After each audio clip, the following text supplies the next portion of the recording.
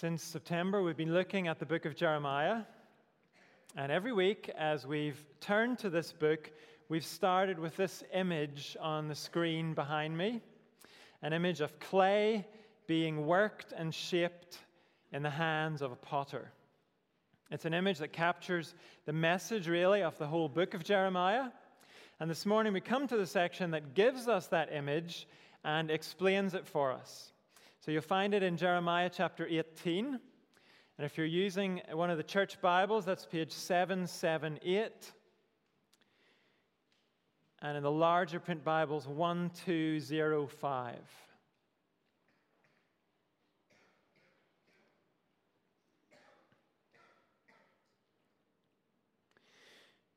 Jeremiah chapter 18. This is the word that came to Jeremiah from the Lord. Go down to the potter's house, and there I will give you my message.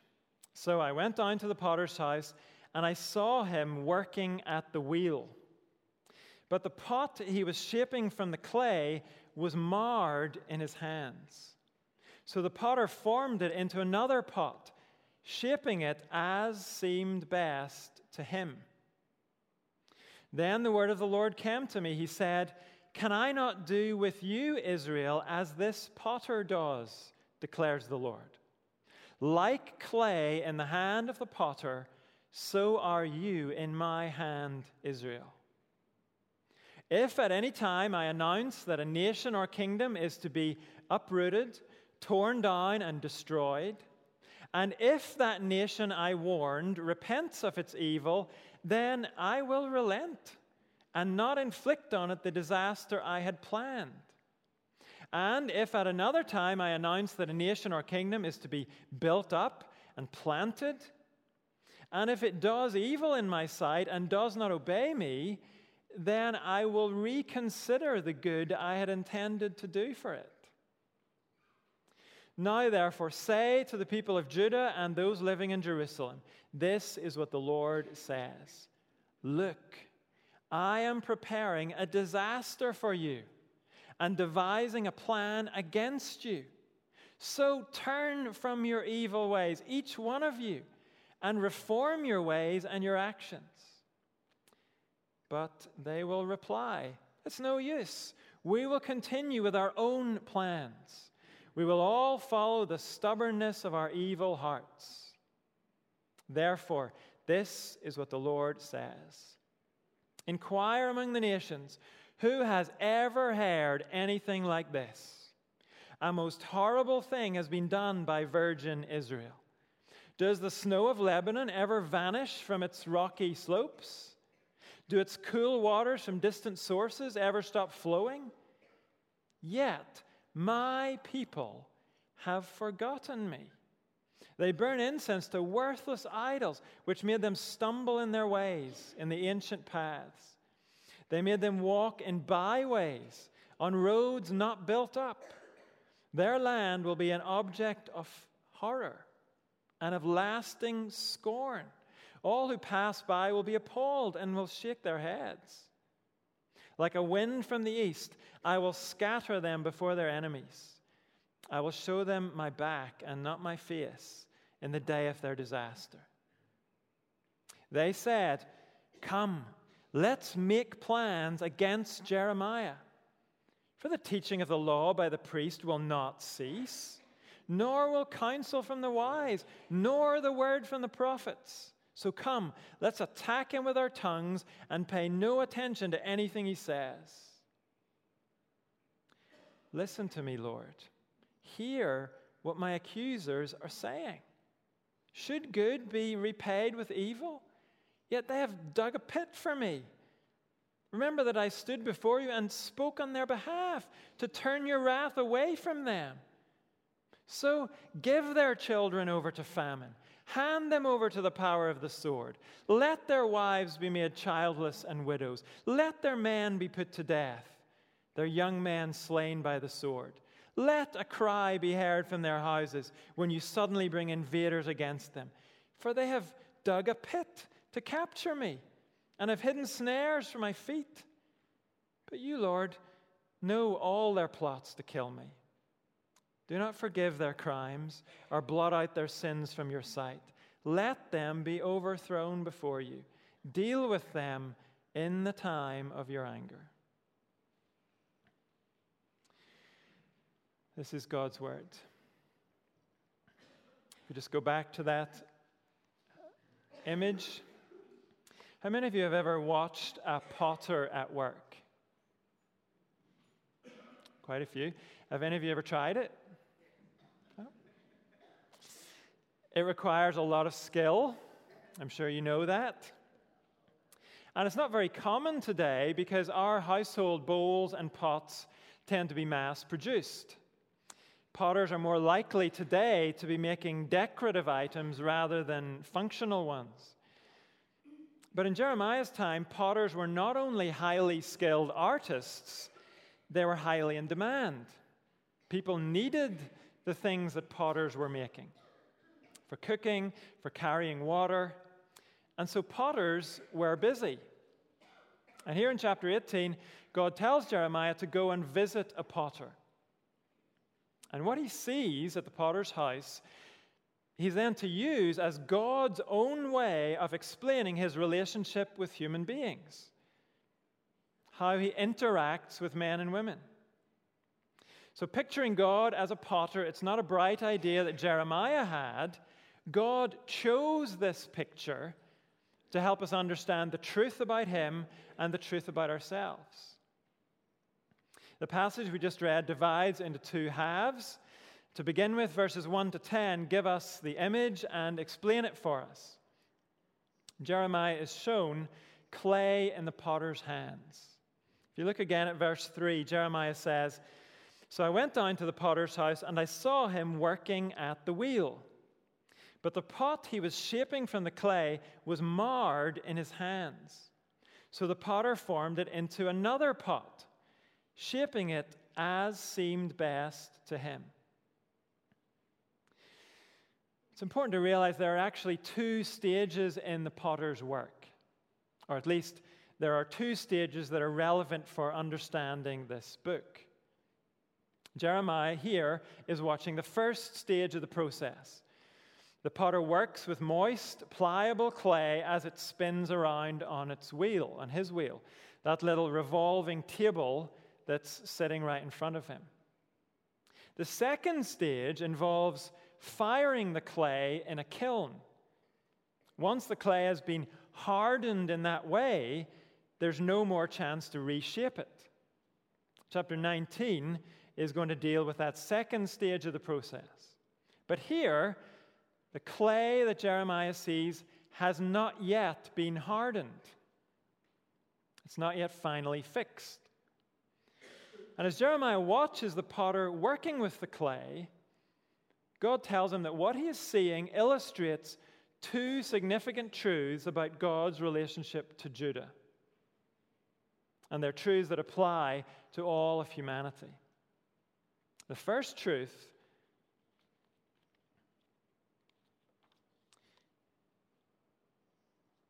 is that God is sovereign. He is completely in control. You notice in verse 4, it is the potter who shapes the clay and forms the clay as it seems best to him. And in verse 6, God says, "So are you in my hand, Israel." There's no sense whatsoever in which the clay shapes and forms itself. The potter is the one in control. He has mastery over the clay. And that truth applies to human beings as well. The first time that word form appears in Scripture is in Genesis chapter 2. Genesis 2 describes the creation of the first man, and we're told, "The Lord God formed a man from the dust of the ground and breathed into his nostrils the breath of life, and the man became a living being." The human race is literally clay, formed in the beginning by God. And ever since, each new life has been formed by God. Back in Jeremiah chapter 1, God told the prophet, again using the same word, before I formed you in the womb, I knew you. And in fact, the word translated potter in our Bibles comes from that word formed. When Jeremiah goes to see the potter, he's watching someone who is literally a former of clay. And the God of the Bible insists he is the former of you and me. He begins in the womb, and from beginning to end, he forms us as it seems best to him. John Mackay says, the parable of the potter is an uncompromising assertion of the sovereign, authoritative control of God. He is in charge, not just theoretically in charge, but actually, really governing what goes on here on earth. And what he produces matches exactly what he intends.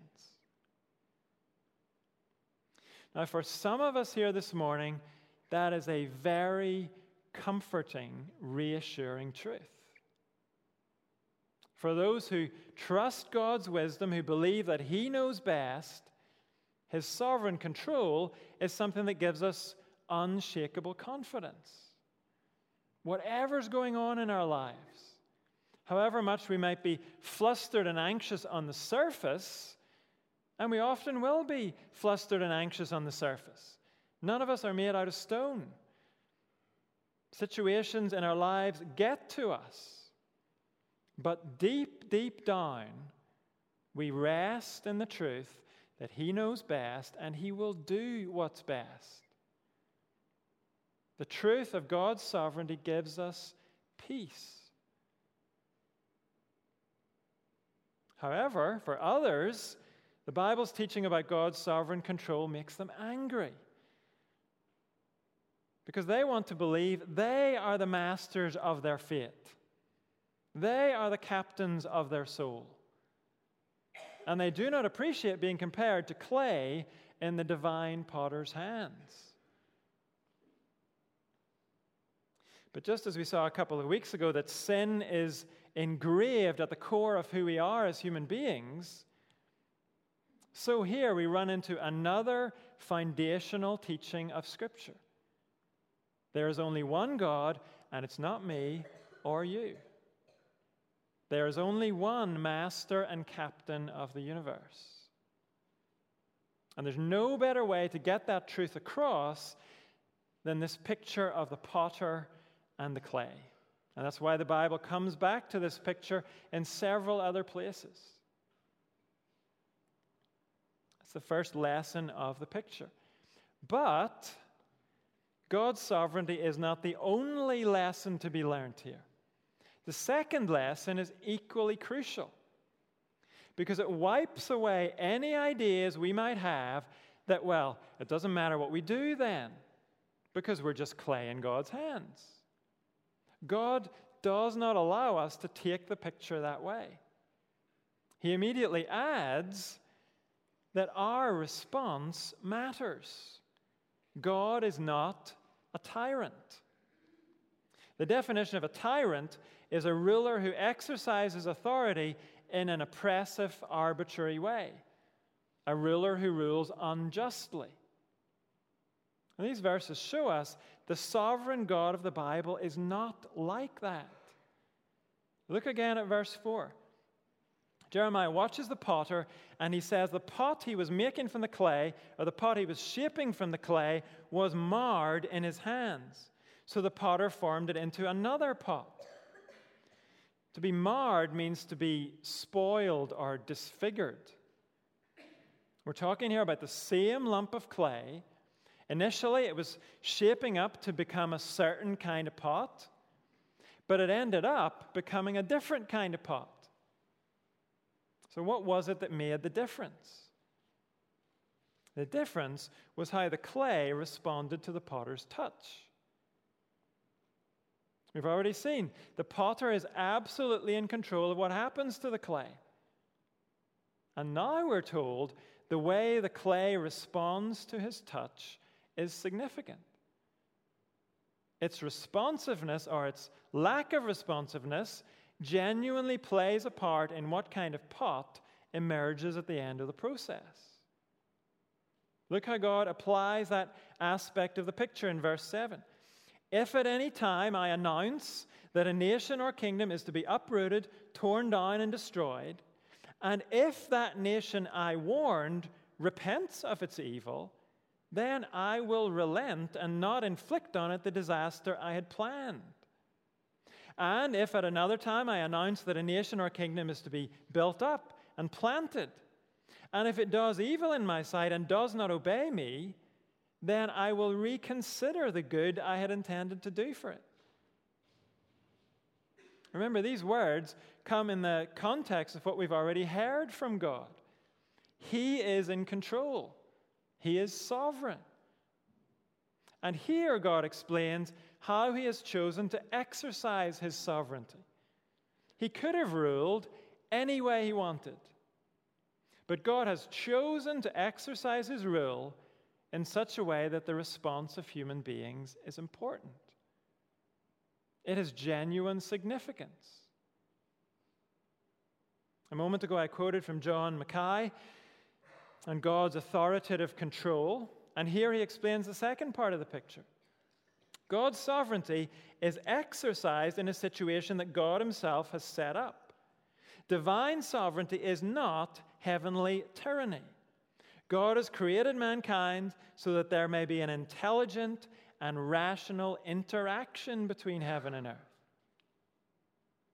The point is, God, the sovereign potter, has chosen to give significance to the clay's response. So in the case of Judah, the people Jeremiah has been preaching to for years at this point, God has been warning them again and again and again. Disaster is coming if you don't turn from your sin. You are on course to be uprooted, torn down, and destroyed. But if Judah takes God's warning seriously and repents of its evil, then God says he will relent and not inflict the disaster he had planned. Does that take away God's control? No.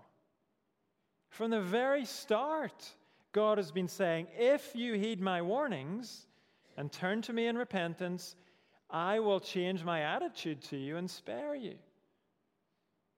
That is how God set things up. It's not God coming up with a new plan. This is God doing what he said. And likewise, if he makes a promise of blessing to a people, their response is important. If they turn away and refuse to obey, they will not receive the promised blessing. Again, that is not God changing his mind. It's God doing what he said. From the very start, he explained his blessings are for those who will listen and obey. His blessings will still come, whatever, but those who turn away from him won't receive those blessings. And obviously, God is not talking here about the people's response on one particular day of their lives, or even one particular year. When God talks about a nation turning away, he means a long-term, settled rejection of him by the people.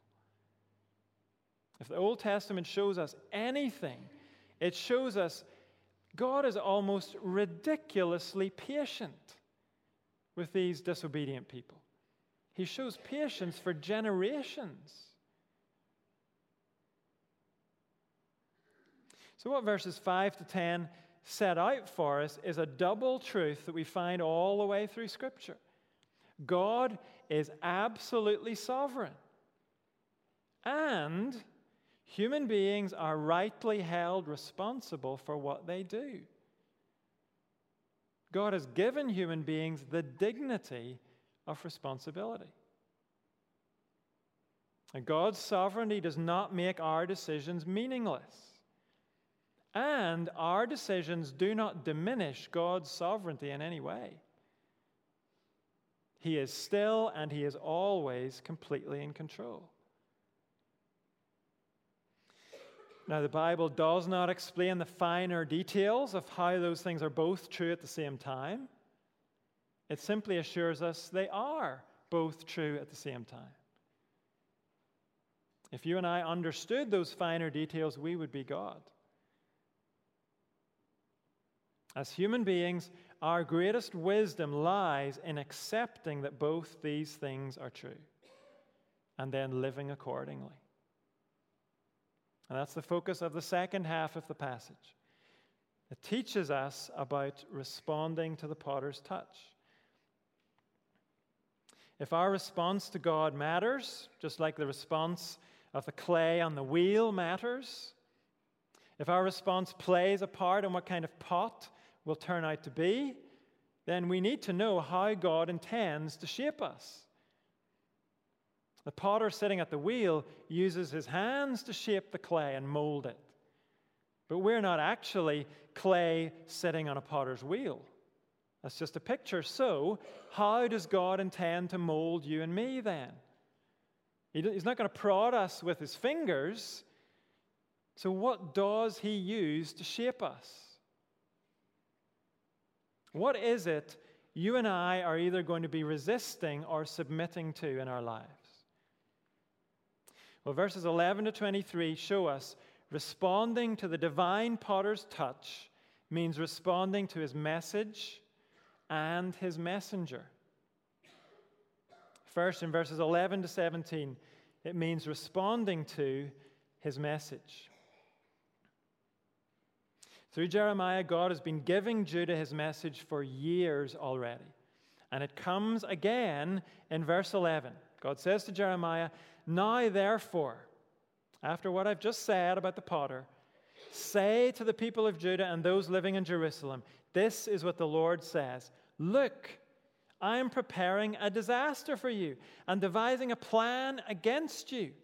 So turn from your evil ways, each one of you, and reform your ways and your actions."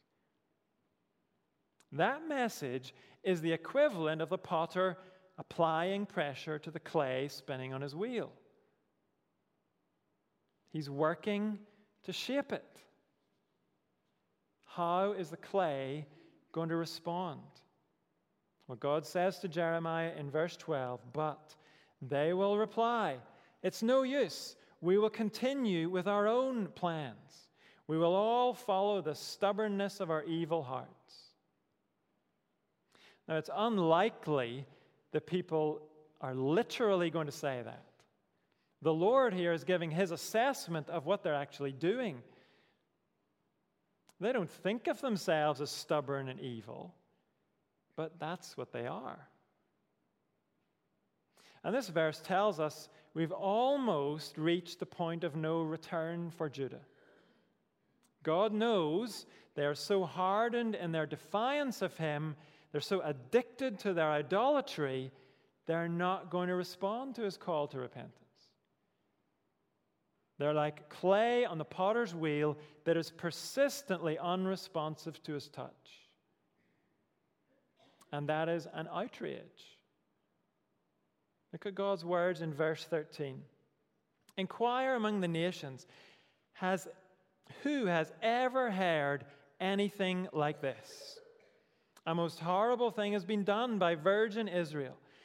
Does the snow of Lebanon ever vanish from its rocky slopes? Do its cool waters from distant sources ever stop flowing?"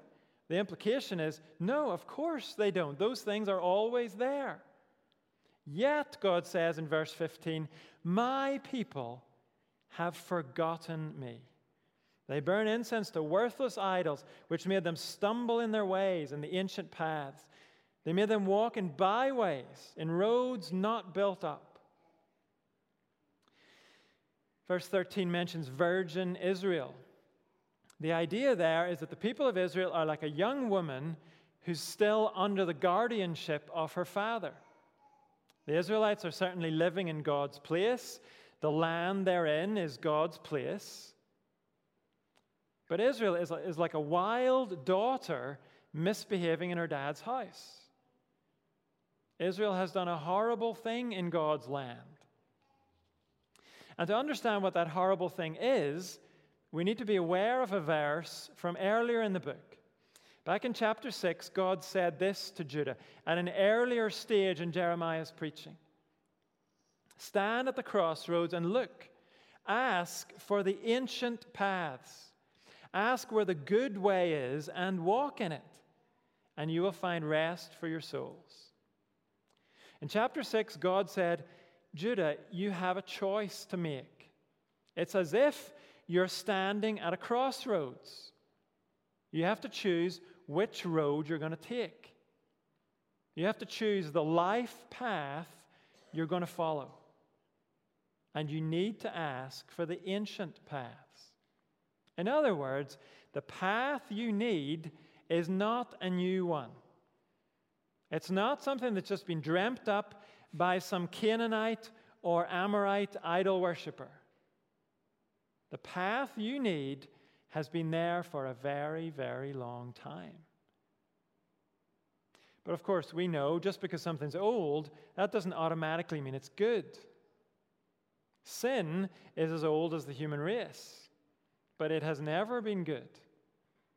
And so God says, Judah, the path you're looking for is ancient, and it's the good way, the only good way. When you find it, walk in it. Go along the good path, and you will find what you need, rest for your souls.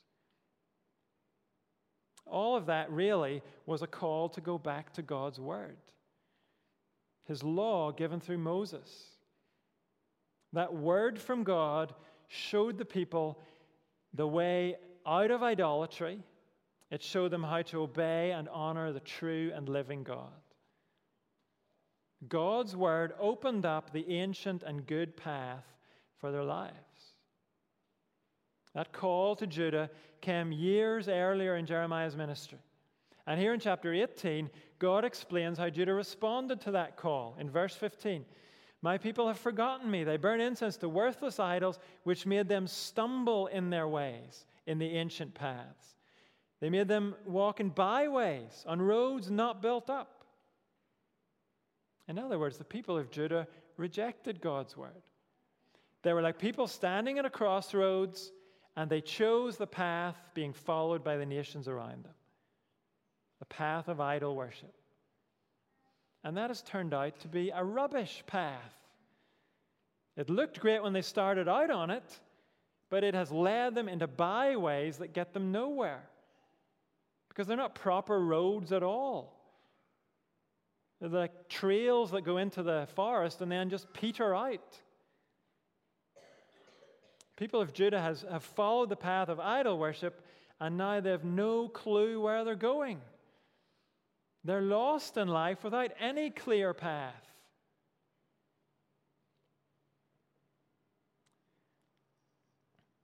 So what this talk about roads and paths is telling us is that Judah has rejected God's message to them.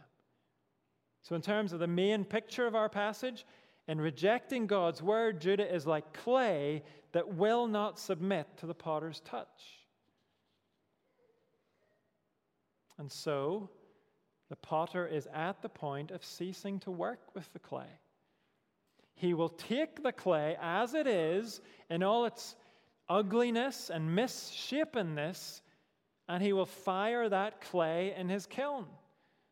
It will be forever fixed, verse 16, as an object of horror and of lasting scorn. All who pass by will be appalled and will shake their heads. What that means in practice is Judah will be overrun by her enemies, and the result will not be pretty. Responding to the divine potter's touch means doing what Judah has failed to do. It means responding to God's message, listening to and obeying his word, the Bible. And it means something else too. It means responding to not only his message, but also his messenger. Verses 18 to 23 go through the same steps as we've just seen in verses 11 to 17. They parallel those verses. But now, the focus is on Judah's response to God's messenger, Jeremiah. In verse 12, Judah said, we'll reject God's word and continue with our own plans. In verse 18, they say, come, let's make plans against Jeremiah. For the teaching of the law by the priest will not cease, nor will counsel from the wise, nor the word from the prophets. So come, let's attack him with our tongues and pay no attention to anything he says. Those who reject God's message also reject his messenger. And this verse tells us God's messenger is not in step with the popular wisdom of his day. He's not even in step with the popular religion of his day. Notice, the people who are plotting against Jeremiah, they're not against all priests.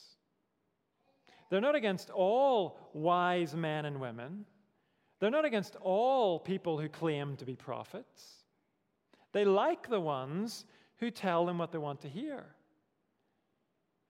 And what the people want to hear is that everything is fine and they have nothing to worry about despite their sin and their idolatry and their rejection of God's word.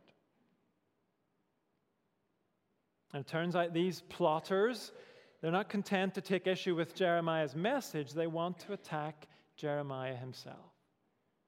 First with their tongues, and then we're told in verse 23, it has progressed as far as plots to kill Jeremiah. Now that may be a reference back to the plot we heard about in chapter 11, where the people of Jeremiah's own hometown made a plan to kill him. Or by this stage, there may be new murder plots against him. In any case, the significant point is the plotters do not distinguish between the messenger and his message. In verse 20, Jeremiah says they've dug a pit for him. That may mean they had a literal pit waiting to throw him into. Later in the book, he does end up in a hole in the ground. Or this could mean his enemies are looking for ways to trap him in his words and discredit him. In verse 22, he says they have hidden snares for my feet. But whatever the exact details of this is, Jeremiah has a growing number of enemies. And yet he has done nothing wrong. He is hated by the people because they hate his message. It's like the message and the messenger have become one. They can't be separated anymore. And so when Jeremiah calls for judgment, as he does in verses 21 to 23, all Jeremiah is doing in those verses is repeating God's announcement of judgment. It's already come in verses 16 and 17. And what we see in this passage with Jeremiah, the message and the messenger becoming one, it's a little hint to us of what will happen to Jesus centuries after this. God the Father sent his Son, calling men and women to turn from their sin. In that sense, Jesus was like the other prophets who'd already come before him. But Jesus was different in one very significant way. Jesus did not say, turn to God and be saved. He said, turn to me and be saved. Jesus said, I am the way and the truth and the life. No one comes to the Father except through me. So in Jesus, the message and the messenger came together in a way they never had before. And like the faithful prophets before him, Jesus had many enemies. He was hated by those people who thought they were good enough already. People who didn't want their comfortable lives upset by Jesus' message. Those enemies plotted against him, and they plotted successfully. Jesus was killed by his enemies, but he was raised again by his Father. The divine potter in that situation took the evil deeds of evil men and he made something those evil men had never expected. He brought life out of death. And now the risen Jesus is the way to life. The message of Christianity actually is Jesus himself. He's the one we're to believe in and trust. The message and the messenger are one. If we're going to submit to the work of the divine potter, we must submit to Jesus as our Lord. If we're going to be formed into something useful by the potter, we must listen to Jesus and do what he says. And we will hear him as we pay attention to Scripture. Jesus said, he speaks through all the Scriptures. He said they all testify about him. They are his words to us. And if you and I do that, if we come to this message, the Bible, receiving it all as the words of Jesus, ready to obey it, then the potter will shape us. He will form us little by little, faithfully and skillfully. He'll even take the ugliness of our past sin. He'll take the things that we regret so deeply, and he will shape it all somehow into something honorable and beautiful. The divine potter will turn you and me into works of art that display his greatness and bring him glory.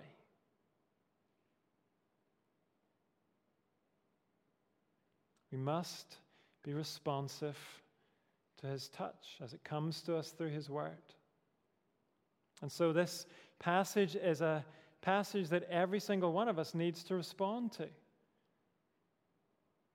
Maybe some of us to come to Christ for the very first time and receive God's message and messenger at the same time.